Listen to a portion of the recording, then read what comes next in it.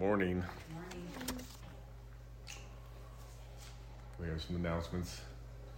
Feeding the homeless this Wednesday.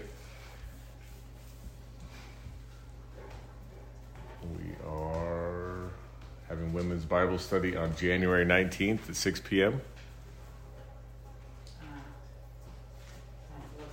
You have to look and make sure. Okay. Well, it would work out good if you did it January 19th and finished up your last book, and then we could start the new book, all of us, in February. Because that would mean the next men's Bible study would start February 4th with the new book.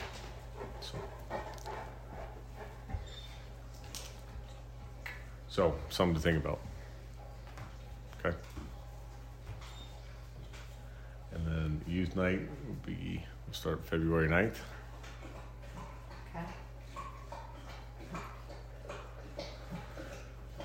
And then email updates or check out the calendar online. Right? Okay. Well, with that, let's pray. Dear Father, I thank you for this day. I thank you for your love, for your mercy, for your grace. I thank you for the ways that you lead and guide us, the ways you provide for us. I ask you would draw us closer to you, that you would speak to our hearts today, that you would lead us and guide us through this study. I thank you for all that you do for us. I ask you would watch over our community, that you would protect it, that you would draw each person in this community closer to you, and that there would be many that would come to know you. Here in this community, help us to be a light and a witness to those around us. Help us to be patient and kind and loving. It's in Jesus' mighty, mighty name. I pray all these things. Amen. Okay. We're going to take a break from Romans again. So we're going to, before Christmas, we talked about worry. And today, we're going to talk more, like a little bit more, the next piece after worry would be like depression. And what does the Bible say about depression? So we're going to look at that. But first, we have to start with John chapter 3, verse 16 and 17. For God so loved the world so much, that he gave his one and only Son, so that everyone who believes in him will not perish but have eternal life.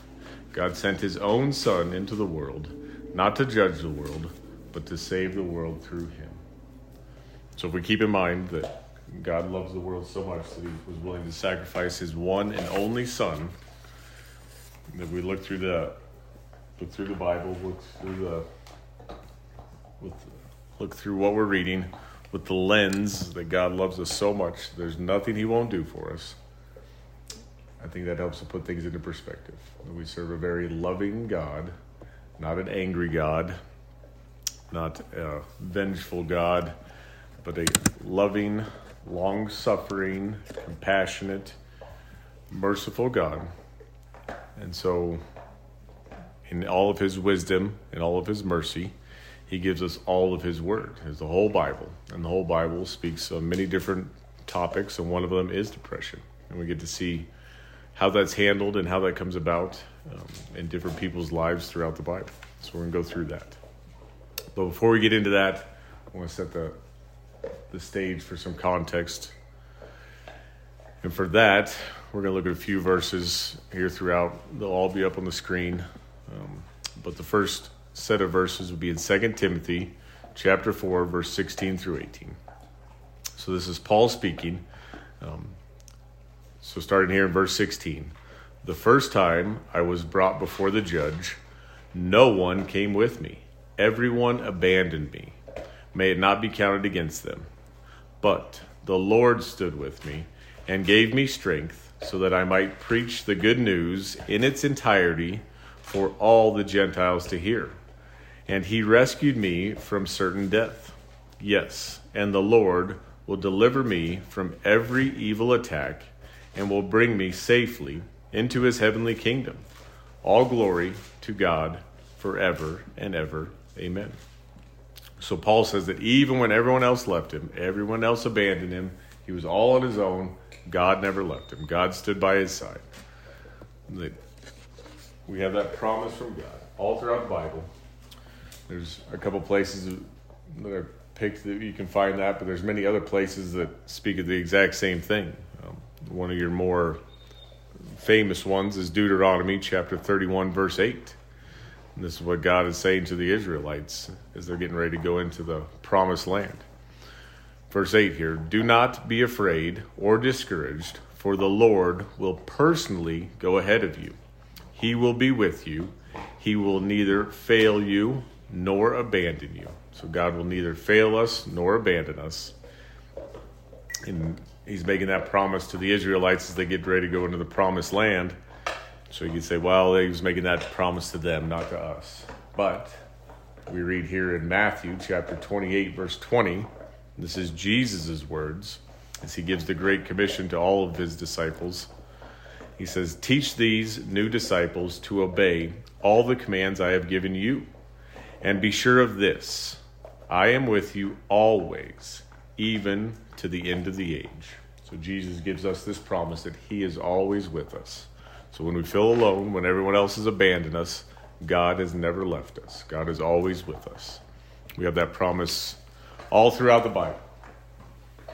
So when we're going through life and we have struggles and challenges and different things that come about, we can always turn back to God. We can always look to the Bible.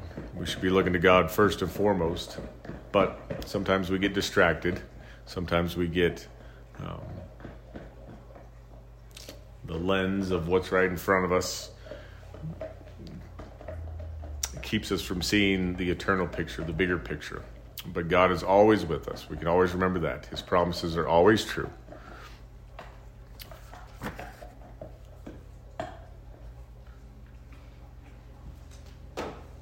So, with that, let's go to Hebrews chapter 10, verse 23.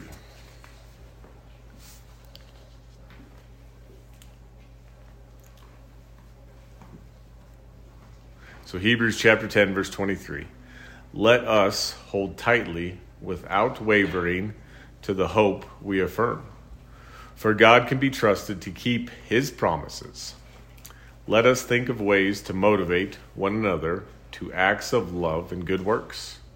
And let us not neglect our meeting together, as some people do, but encourage one another, especially now that the day of his return is drawing near. So here, the writer of Hebrews is reminding us that God's promises are always true. He always keeps all of his promises. So the promise that he is always with us, he always keeps that. You can always be affirmed and confirmed that God will do what he says. He will never leave us, never abandon us.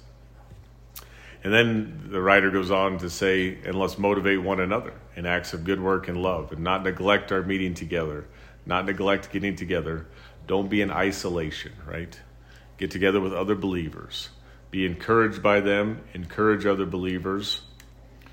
That this is a command from God, that we should be getting together to encourage one another, spending time with other believers. Does that mean we spend time with only believers? No. We live in the world. We're going to spend time with people of the world all throughout our days, our jobs, the people we interact with. We're going to be around unbelievers. But we are to make a conscious effort to spend time with believers. Spend time with those that will encourage us, that will strengthen us, that we can encourage and strengthen as well. So we'll look at Acts chapter 2, verse 42. It'll be up on the screen. It'll just be this one verse. And then we'll get into we'll head to 1 Kings. So Acts chapter 2, verse 42.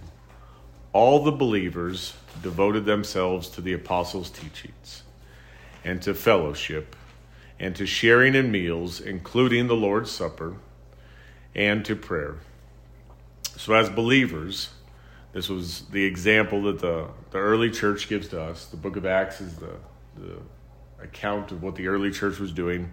And it says here that all the believers devoted themselves to the apostles' teachings. Well, the apostles' teachings was the New Testament. So they devoted themselves to studying the Word of God, right?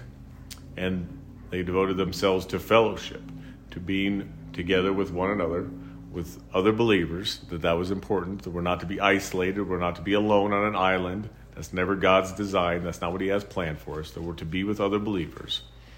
And that they were sharing meals, including the communion meal, the Lord's Supper, right? To remind them of the work that Jesus has done on the cross for our sins.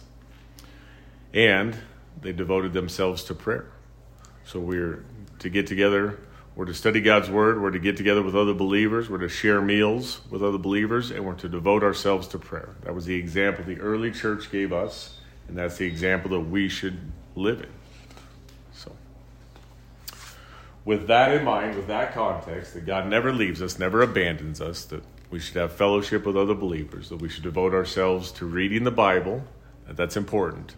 That when we go through these troubled times, the Bible explains how to handle it, what to do, what to expect, and that God will lead us and guide us through that. And he does that oftentimes through his Word. He does that through Bible studies like this one here. He does that through fellowship with other believers. When other believers are struggling or questioning or discouraged, we should be able to encourage them and be encouraged by them when we're going through the same thing. This idea of worry, we talked about this last time. Everyone worries, right?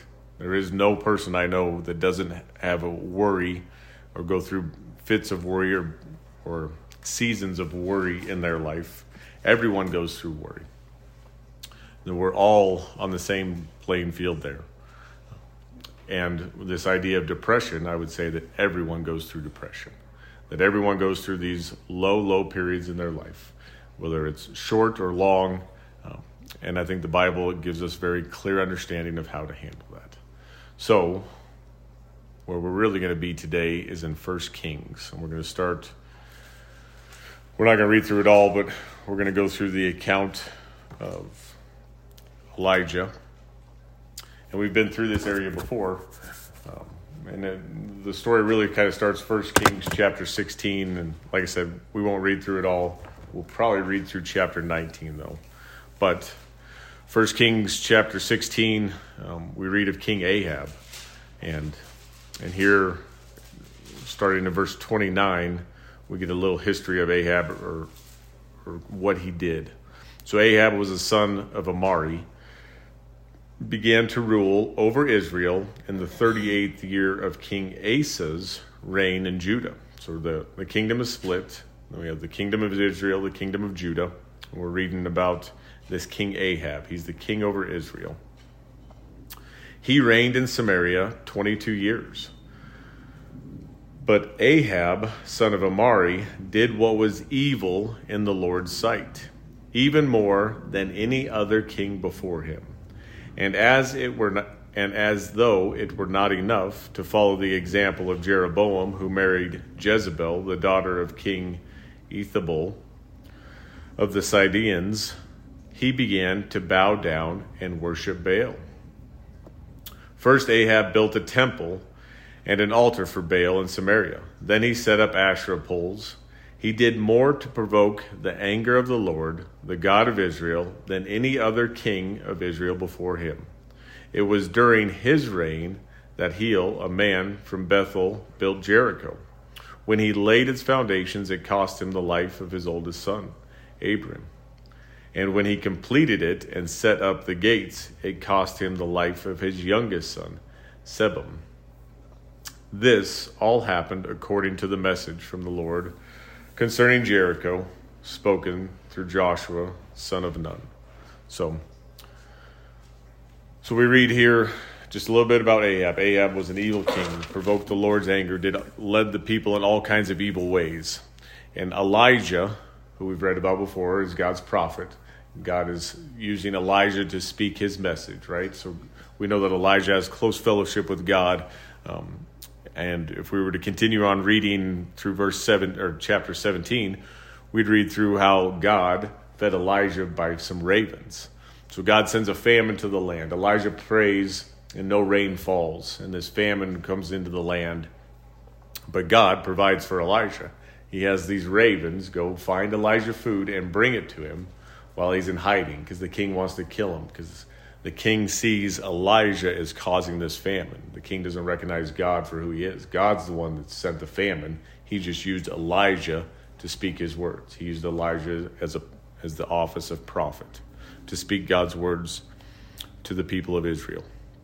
So God feeds Elijah by these ravens. They come and bring him food. He's down by the brook. He has water to drink. God provides for his needs. Elijah gets to see that. Then the brook dries up. But God still provides. He leads him to this widow. And this widow, he meets this widow and he says, "Can you make me some bread?" And she says, "Well, sir, I just came down here to gather some sticks because we're going to mix up the last bit of flour we have and oil and make some bread. And this is our last meal. And then we're just going to die because there is no food left in the land." And he says, "Well, can you make me some bread? And God will give you this promise that your oil will never run out, your flour will never run out." And it doesn't. They go on to eat. God provides for them. So Elijah gets to see that. The widow's son dies. Elijah brings him back to life through God. God, through Elijah, brings this boy back to life. So Elijah gets to see all that. So God is doing a mighty work through Elijah. Elijah sees that. Elijah's in close fellowship with God. Elijah sees all that God's doing, right? And then we have the contest on Mount Carmel in chapter 18. We've been through that, where Elijah goes before the prophets of Baal, and they both set up their sacrifices, and they say, well, the one true God will burn up the sacrifice, and the guys of Baal are there all day crying out to their God, "Oh, burn up this sacrifice," and they begin cutting themselves, and Elijah starts to make fun of them. Well, maybe your God's in the bathroom. Maybe he's asleep, right? And what happens? Then they decide, okay, your God's not going to burn up your sacrifice. So let's douse our sacrifice over here. Let's douse Elijah's with water, put a moat around it, soak it all down real quick, or soak it all down for a while and see if God can still burn up this sacrifice. And what happens? Elijah prays, God burns up the sacrifice, right? Burns it up, and all the people of Israel repent and say, oh, there is one true God. We believe in the God. And they kill the prophets of Baal. And so God's done all this mighty work through Elijah, right? Elijah's walking in close fellowship with God. Elijah should be able to trust God that he's got everything under control, right? He's going to provide for him. And then we read what happens after that. So we'll pick this up here in chapter 18. We'll get down.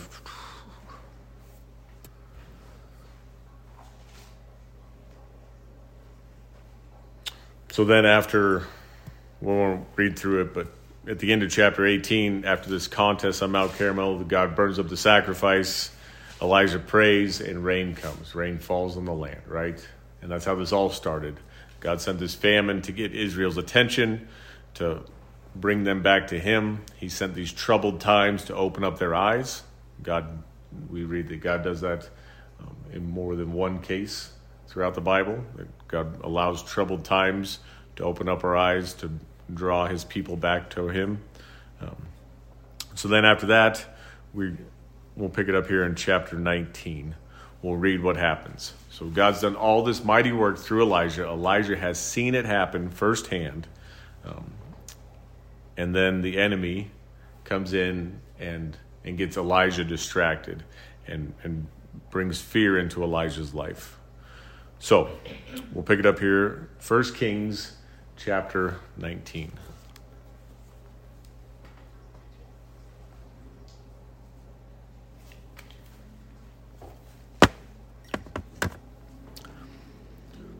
So when Ahab got home, Ahab was the king, the wicked king. When Ahab got home, he told Jezebel everything Elijah had done, including the way he had killed all the prophets of Baal. So Jezebel sent this message to Elijah: "May the gods strike me and even kill me if by this time tomorrow I have not killed you just as you have killed them." Elijah was afraid and fled for his life. He went to Beersheba, a town in Judah, and he left his servant there. So here Elijah's done all this mighty work, and the enemy, and the enemy here, I would say to you that Satan is using Jezebel to do his work, and that Jezebel threatens Elijah, and that causes Elijah to go into this fear, believing into this fear that's not true, this perceived fear that she's going to kill him. And remember, we've talked about this before. One of the things that Elijah was doing was he told the nation of Israel that he was the only one out there, the only one still serving God on an island all by himself, right? Which we found out later was not true. So Jezebel sent this message to Elijah: "May the gods strike me and even kill me if by this time tomorrow I have not killed you just as you have killed them." Elijah was afraid and he fled for his life. He went to Beersheba, a town in Judah, and he left his servant there. Then he went alone into the wilderness, traveling all day. He sat down under a solitary broom tree and prayed that he might die. "I have had enough, Lord," he said. "Take my life. I am no better than my ancestors who have already died." Then he lay down and slept under the broom tree. But as he was sleeping, an angel touched him. "Get up and eat." So Elijah goes into this deep, dark depression. He thinks that he needs to be alone. He leaves his servant by himself. He's no longer in fellowship. He's no longer with other believers. He's off on his own. The enemy has created fear in his life. The enemy has got him isolated, right? Through this words that were spoken, and that he chose to believe. He chose to believe those words over what God had already done in his life. It protected him, it provided for him this whole way. So he goes to sleep under this broom tree, and an angel touches him and wakes him up and says, "Get up and eat. Be strengthened." So what has happened? God's never left him, never abandoned him. God sees him. God knows what he is going through. He looked around, and there beside his head was some bread, baked on hot stones, and a jar of water. So he ate and drank and lay down again. Then the angel of the Lord came again and touched him and said, "Get up and eat some more, or the journey ahead of you will be too much." So he got up, ate and drank the food, and the food gave him enough strength to travel for 40 days and 40 nights to Mount Sinai, the mountain of God. There he came to a cave where he spent the night. So this angel gives him the food to strengthen him, and he's able to travel miraculously for 40 days and 40 nights. One of the things we didn't touch on earlier was that when King Ahab was going back to town to report to Jezebel, Elijah ran ahead of him, ran ahead of his chariot. And God supernaturally gave Elijah the ability to run faster than the horses. So God has done things through Elijah, used Elijah in many ways, and Elijah's been able to see that, but still goes through these moments of doubts and fear and unbelief. So we'll continue on here, verse 9. But the Lord said to him, "What are you doing here, Elijah?" And Elijah replied, "I have zealously served the Lord God Almighty, but the people of Israel have broken their covenant with you, torn down your altars, and killed every one of your prophets. I am the only one left, and now they are trying to kill me too. Go out and stand before the mountain," the Lord told him. And Elijah went and stood there. So Elijah tells God, "I'm the only one left. I'm all by myself," which is not true, right? Elijah has this misperceived misconception of fear, this false reality. He's got this lens on, this filter, right? He's got a filter on his life. He's got these maybe glasses that got a filter on them instead of the iPhone that's taking pictures with the filter. Mm-hmm. He's got a filter on his view on life, and it's wrong. It's the enemy's filter. And the enemy does that many times. The enemy puts filters in our minds or in our vision of what we see that isn't true, that is not reality, that is false. And we're about to read how God is going to explain to him how that's not true. He's not all alone, that that he's not going to allow him to be killed. And he won't. God's with him. God's never left him, never abandoned him. But Elijah's bought into this false reality, this false picture that the enemy has painted. And how often can we do the same thing? We go through something, God's done a mighty work in our lives, God's answered a prayer, God's moved in a way that only he can in our lives, and then the enemy is quick to come about and paint this false reality for us, paint this false picture. And it's our choice to believe it or to trust in the things of God, to trust in God, to say, God, I can't see past this. I don't understand how this is going to work, whatever the situation is, but it doesn't look good. But I trust that you are in control, that you are God, that you have somehow allowed this into my life, but I'm going to trust you over what I see in front of me, over what the enemy's painted this picture to be. And here we'll see what God's going to do. That God's going to speak to him and explain to him, no, this is reality. The enemy's lied to you and deceived you, and you've bought into it, Elijah, and that's brought you into this place of isolation and depression. But this is the reality of what's really going on. So verse 11, go out and stand before me on the mountain, the Lord told him. And as Elijah stood there, the Lord passed by, and a mighty windstorm hit the mountain. It was such a terrible blast that the rocks were torn loose, but the Lord was not in the wind. After the wind, there was an earthquake, but the Lord was not in the earthquake. After the earthquake was a fire, but the Lord was not in the fire. After the fire, there was the sound of a gentle whisper. When Elijah heard it, he wrapped his face in his cloak and went and stood at the entrance to the cave. And the voice said, what are you doing here, Elijah? So, how does God speak to Elijah? The same way that he speaks to us oftentimes. We expect God to move in mighty ways and big earthquakes or big loud events in our life, or God just come down and speak to us. And how does he speak to us? Through a gentle whisper, right?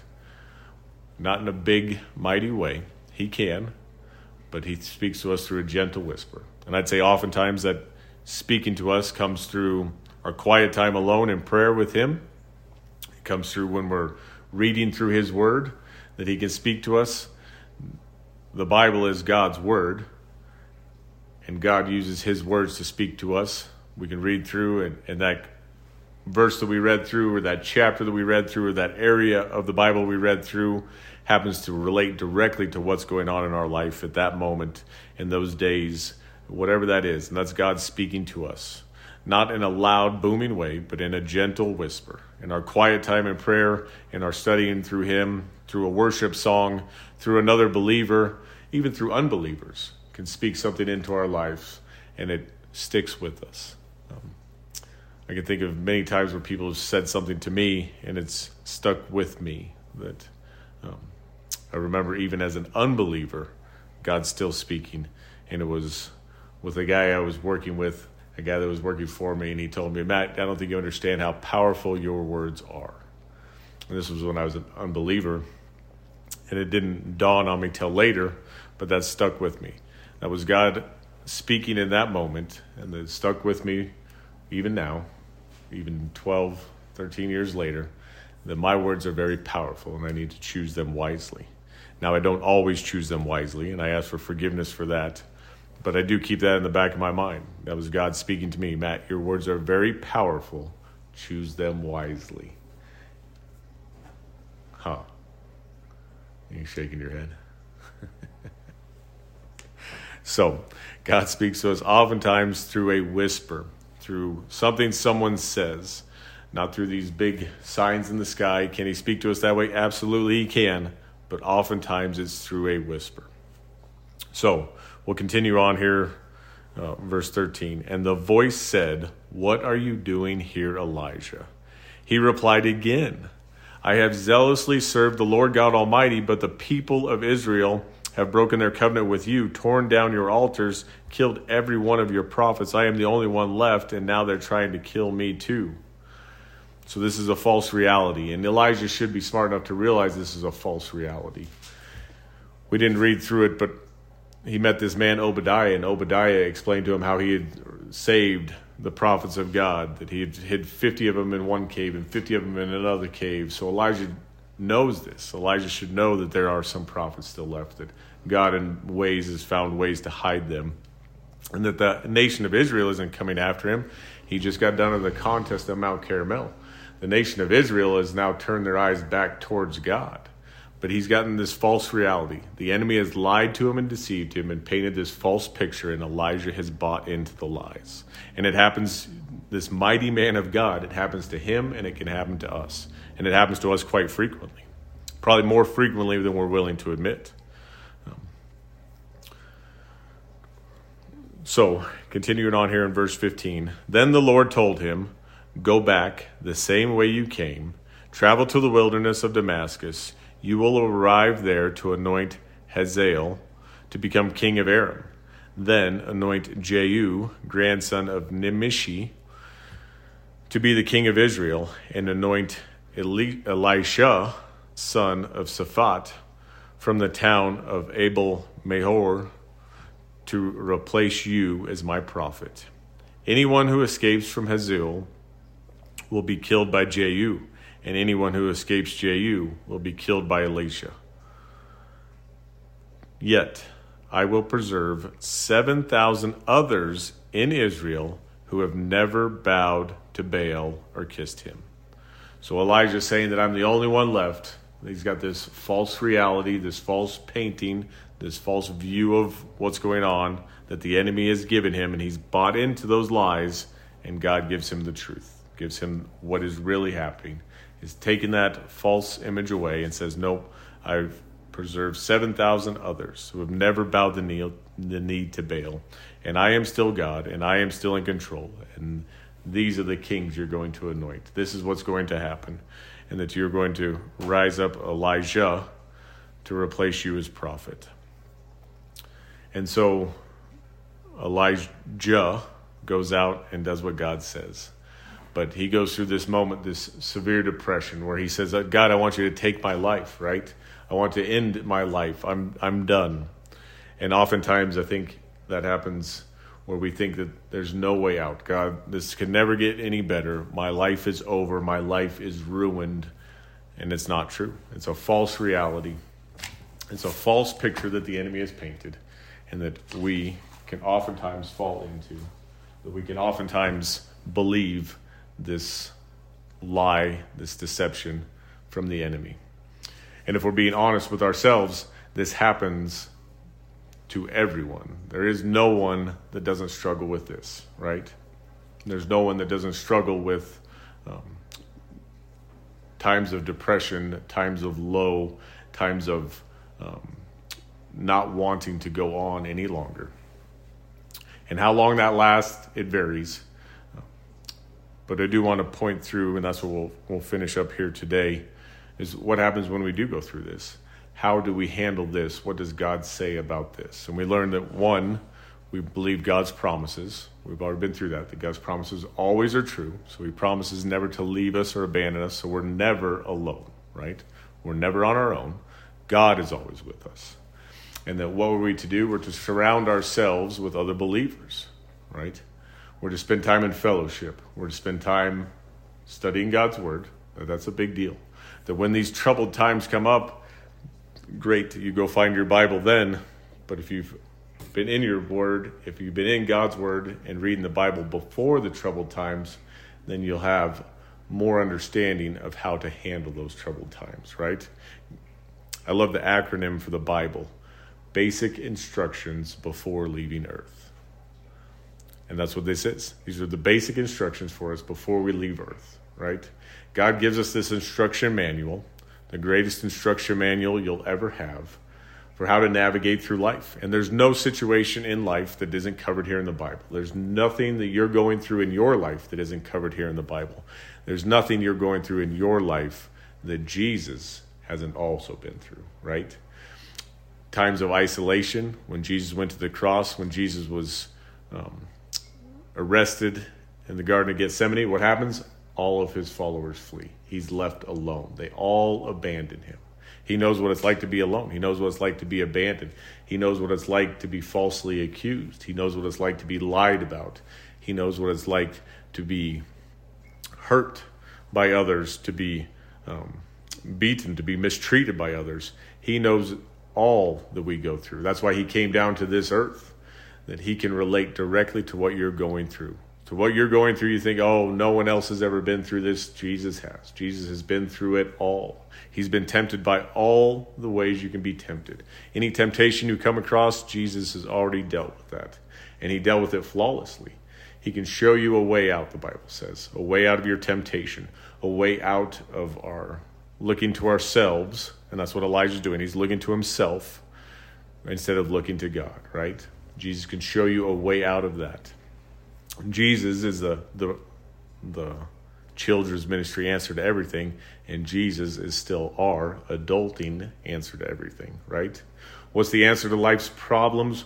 What's the answer to the struggles that we go through? The answer is Jesus. The answer can be found in Jesus, through Jesus. Everything we have is about Jesus. Everything we have been given, we've been given through him. He's given it to us. Any goodness, any kindness, any gifts that we have, anything good in our lives came because of him, because of the work he did on the cross, because of his love for us. That never changes. That never goes away. That doesn't matter whether we've been good or whether we've fallen into sin. He still loves us the same. Why? Why can we say that? Because he died for us while we were still sinners. So the answer to everything is to look into Jesus. But I think here in Colossians, and this is where we'll finish up, in Colossians chapter 3, we'll look at verses 12 through 17 here. This kind of gives us what we should be striving for, what we should be looking toward.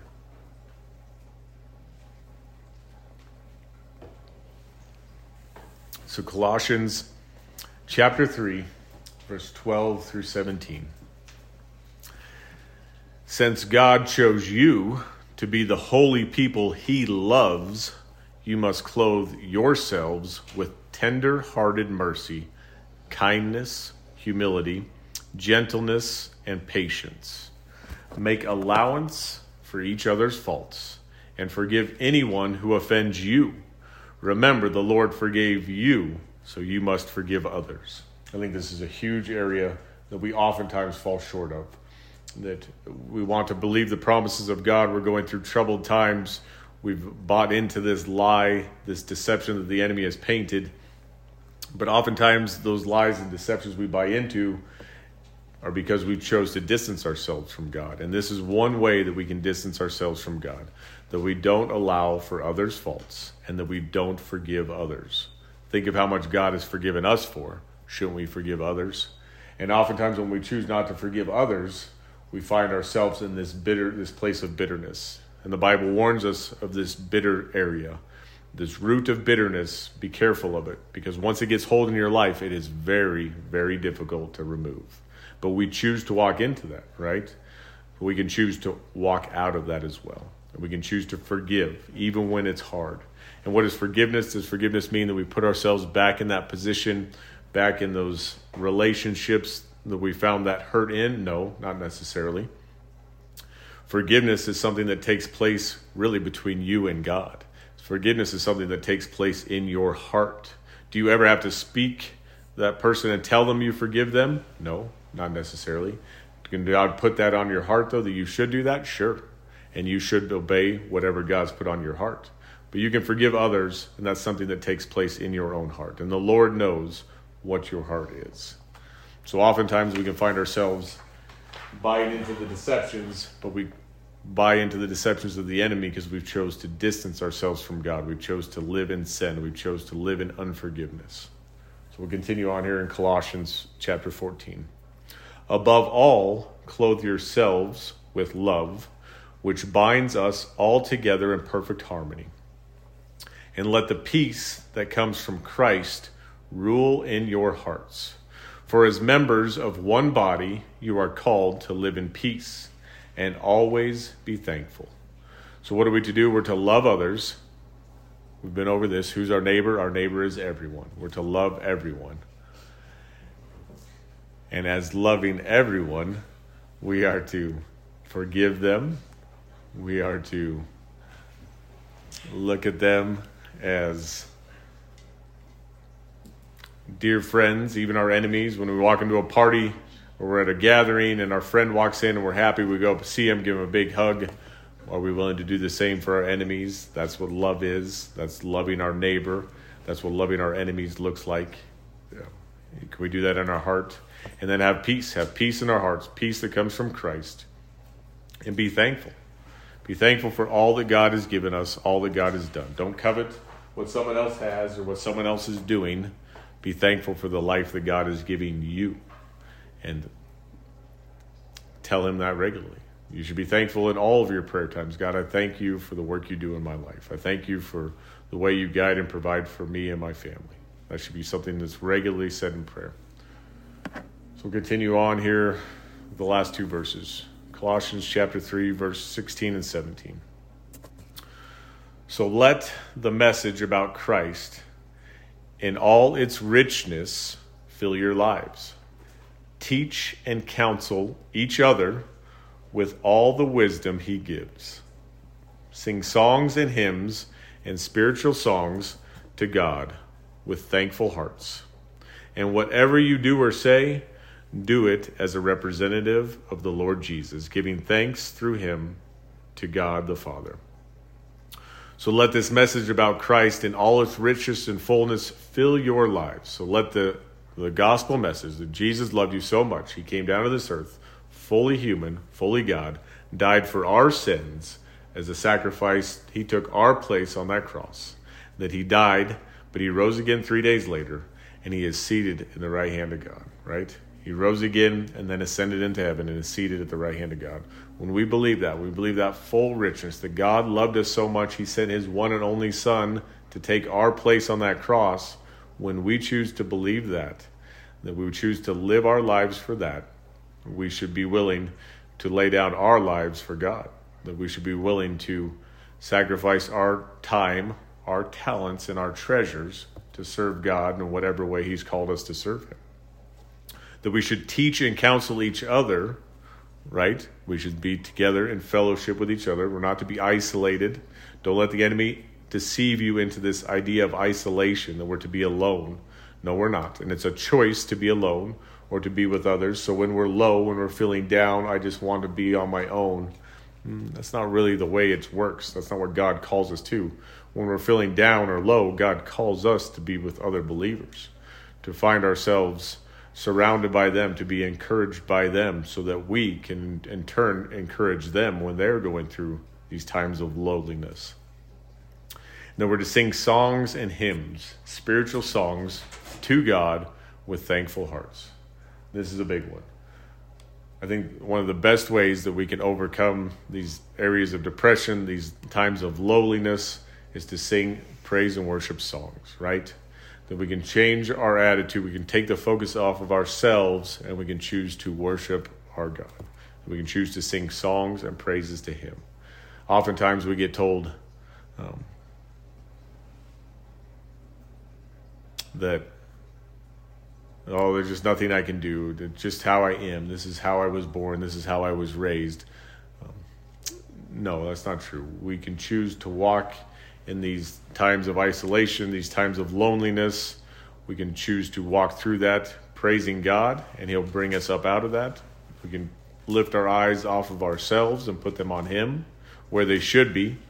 When we put our eyes on God, we don't have time to feel sorry for ourselves or to be in these times of isolation, that we're always with him, and it just changes our perspective is what it really does. So we had a discussion earlier this week. One of the guys had called and asked, I'm really struggling with some anger right now. How do I handle this? And the way to handle this is to sing some praises and sing some songs to God. To pray to him, ask him for the strength to guide you through this. Does he answer those prayers? Yes, 100% of the time. You're a believer. You're asking for him to guide you, to lead you out of sin. Is that God's will? Yes, that's always God's will in your life. So he will answer that prayer every single time. Does that mean that you'll never struggle with that area of sin again? No. It will come up again. And what do? Pray, ask God to remove it, and spend time singing songs and hymns and worship him. Take your eyes off of yourself. And whatever you do or say, do it as a representative of the Lord Jesus Christ, right? Giving thanks through God, through Jesus, to God our Father. We are a representative. We are a light and a witness. Now, we can choose to be a good witness or a bad witness, but we are a light and a witness to Jesus Christ when we are believers in him, and we should do it as a good representative to him.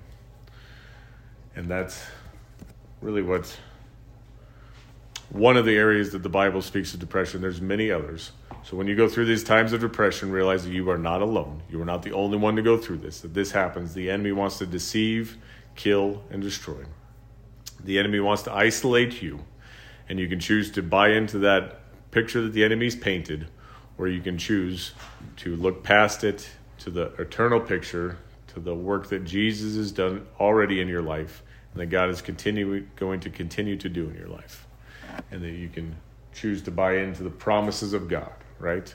And not get stuck on the lies of the enemy. The enemy wants to deceive and destroy, wants to mislead you, wants to get you out of position. The enemy can't take away your salvation if you've asked Jesus into your life. The enemy can't kick Jesus out. Jesus is far more powerful than the enemy, and we can choose to walk in that. We can choose to know that God loves us. He'll never leave us or abandon us. He promises that many times throughout his word. And that when we do go through these times of isolation, these times of depression, these times of lowliness, that we should seek out other believers. We should seek out Bible studies. We should seek out just times to go spend with them. Invite people over for meals, is what it says, right? We're to share meals with others. That's a great way to have fellowship with other believers, sharing meals. So, with that, that's where we end. Do we have any questions? You don't have any questions? Really?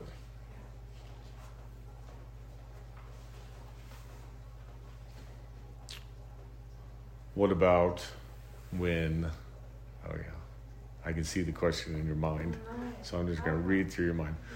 What about when I'm at school and other kids are making fun of me, or I don't get made fun of. Or somebody said something, or I look at myself in the mirror and I wish I looked a different way. I wish I had a different hairstyle. I wish I had different eyes or a different nose or whatever it is. No, you don't go through any of that? Nope. No. Well, just keep in mind that Jesus knows all that you're going through, and he's always with you. And you can always turn to him, that he created you for a plan and a purpose. He created you in his image. That you look or shaped or the way you are, because that's the way God designed you. That he loves you, that he cares for you, that he'll never leave you or abandon you. That he made you in his image for his plan and purpose. And that we can choose to walk in that, or we can choose to believe the lies that we're not good enough. Right? How about that? Was that in your mind? Was that question coming through? No. I think it was. It was not. Okay. I have a question that because I've gone through like severe depression, dark places that you can't explain it because you can't get out of it. And I rely on the Bible heavily, and thank goodness I did. But even with that, it is not an easy place to get out of. Yes, this is absolutely, I don't know, I guess it's just, you hear about these people that, like this situation with this poor man and his daughter. It is a place that is just, I don't even know how to explain it.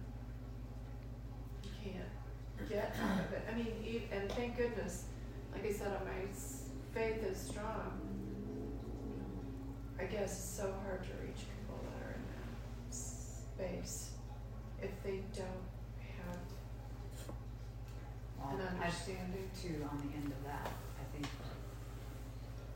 even with the understanding, Yeah, that's what I'm saying. you can still go to a place that you can't. It's so hard to get out of. Obviously, I guess it's the evil one that just keeps pounding.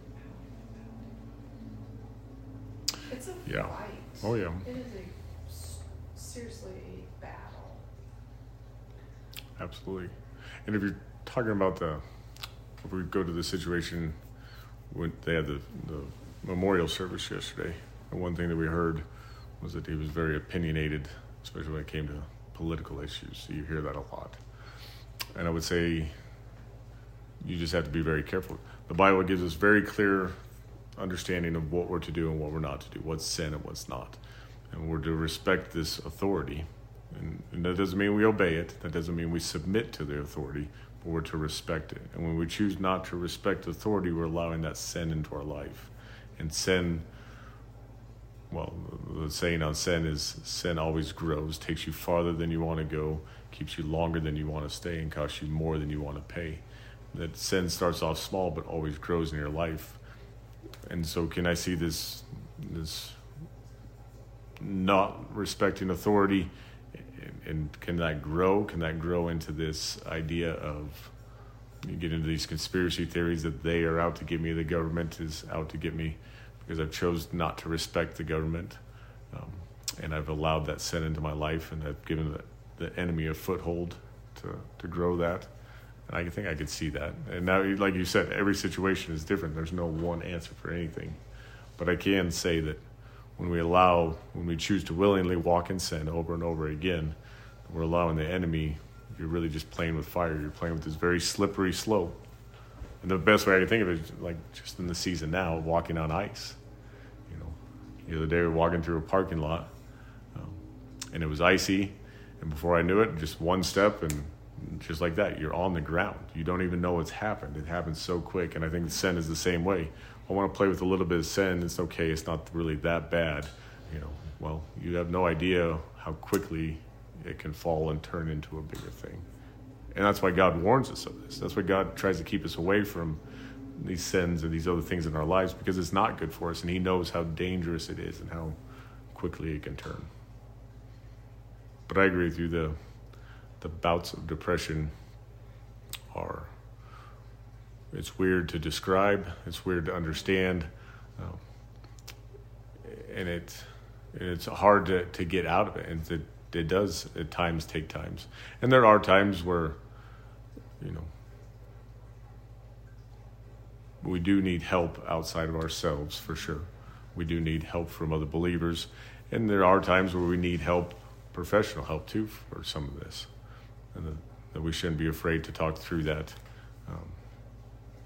My dad was telling me about... It shouldn't be a stigma. Yeah, my dad was telling me... I have a comment on that too, because I think there is issues, and there are feelings that are out there that people with depression have, and they can't figure it out in their own brain. So as much as it has nothing, it's not against anything that we get taught in the church or anything else. If they're not even versed in the Bible, what if they don't even know a lot about it? It gets them confused. Like, where do I go? What do I do to make these feelings go away? And I know we talk about feelings. They're not, I guess where I'm going with that is you even in the church, it's like, well, you should read the Bible. You'll get past all of that. I've heard it, and they'll be like, you just need to turn to Jesus. Okay, well, what if there's some guidance that comes with that too. And but that's where the fellowship, because we didn't read through anything. It was just, it's a one thing we pulled down. It was being in the Word, right? Mm-hmm. Understanding God's Word. Before you get to the troubled times, it's kind of too late. You're playing catch up once you're in these troubled times. But it's being in the Word, it's being in fellowship with other believers, it's spending time in prayer, and it's spending time singing and worshiping God. And it's all of that. But it all should take place before you get to these places. And I think sometimes it's hard to go down this road of, well, what if this scenario, because we make up these scenarios in our head that never happen. And I think that's part of the enemy's fear is you made up this scenario. Well, what about this one person over here that never knew God and went through this area of depression? And it's hard to go through that because you can't. I think you have to talk about scenarios or situations that you know of, because there's endless what ifs, right?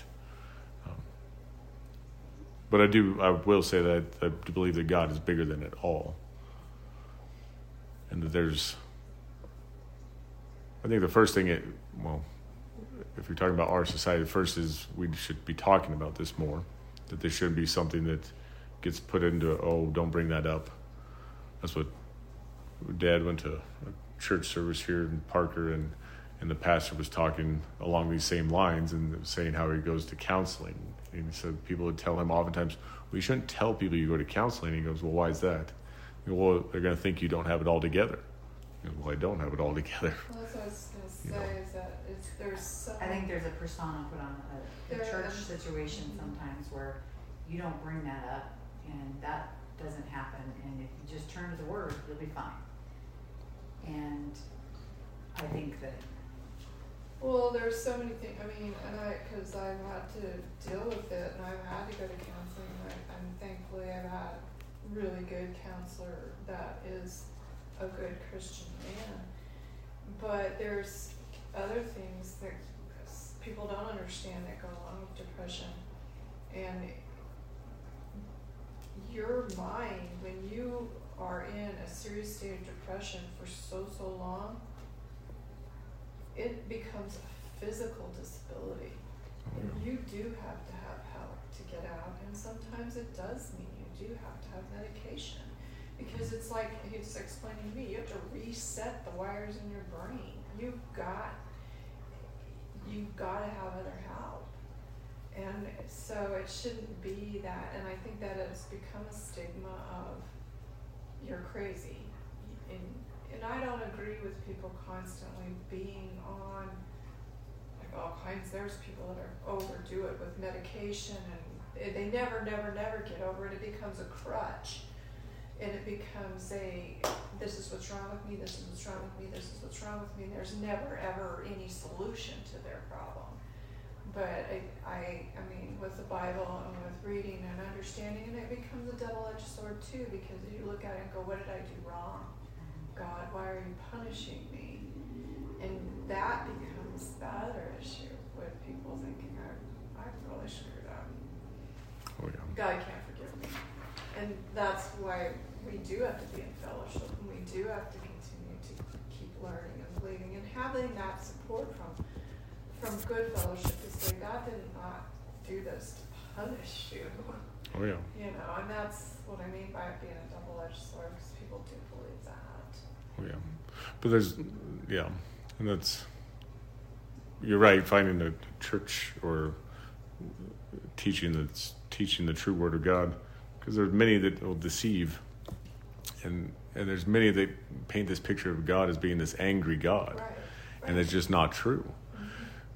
So I did a study, I don't think I have the paper down here, it's upstairs, but God is, what is God? Our God is the God of the heavens and the earth, the God of this, the God of all these different things, God of the whole list. I'm trying to think through, I wish I had the paper in front of me, but the whole list of what God is. He's the God of all comfort, the God of all these different things, but the things I don't read in there, he's not the God of anger, and he's not the God of punishment. That, when we read through more like John chapter 3, verse 17, that Jesus came into the world to save, not to judge. He'll come back later to judge, but that's not where we're at. That's not what we're living in right now. And when we look through the eyes of God's word, is that we have to serve this very loving God when we go through these troubled times. That's what the enemy wants to do. He wants to isolate you from God. Wants to isolate you from everyone else and then isolate you from God. Oh, God could never forgive you for this. God is punishing you for this. God is mad at you. God is angry at you. And none of that is true. God loved you while you were still a sinner and sent his son to die for you while you were still neck deep in sin. And that when you look through it with those eyes, if God loves you that much when you weren't walking with him, how much more does he love you when you are? And he's not out to get you. And I think it's so important now, especially with everything that's going on in our world, because they do want to paint this picture of depression and doom and gloom. Oh, yeah. And it's very frightening, I think, even for our younger people, because you're faced with this every single day. I just ignore it. So it's like I believe in a higher being that's going to protect me no matter what. Oh, yeah. But how do you overcome that when, you know what I mean? They are really pushing us. There's so much of it going on right now. We just had that talk on Friday at the pastor's prayer, about the news and how dangerous it is anymore to watch the news, any news. It doesn't matter what you're watching, because it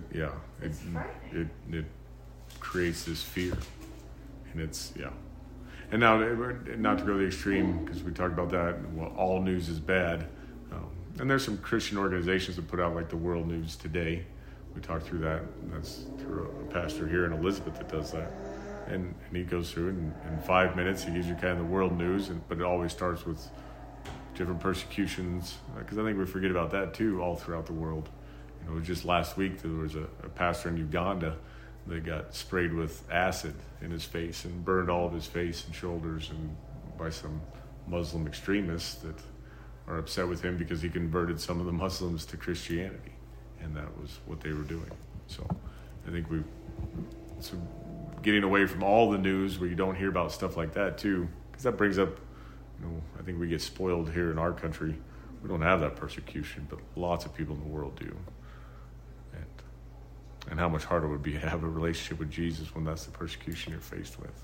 So, but I agree, news is, and more believers you talk to are getting a little further and further away from the news, because I think you recognize that it's evil, and it creates fear and creates isolation, and you look throughout all the different times, just in modern war era, how they use propaganda to create fear and to really manipulate people. So, yes. But I agree with you that there are times where you need help, you need counseling. And yes, I understand that there are churches that will say, oh, you can't do any kind of counseling. I don't agree with that. I think you should be careful with the counseling you find. You should be looking for Christian-based counseling, and that you should pray and ask God to lead you to the person He wants you to go to. And that, yes, there are different times where medication is required. But like you said, it shouldn't be a lifelong sentence, right. And it shouldn't be all of these stacked up that are causing, I have to take this medication, but then I have to take this one because it counteracts the side effects of this one, and it can get too far there too. But you're right. I agree.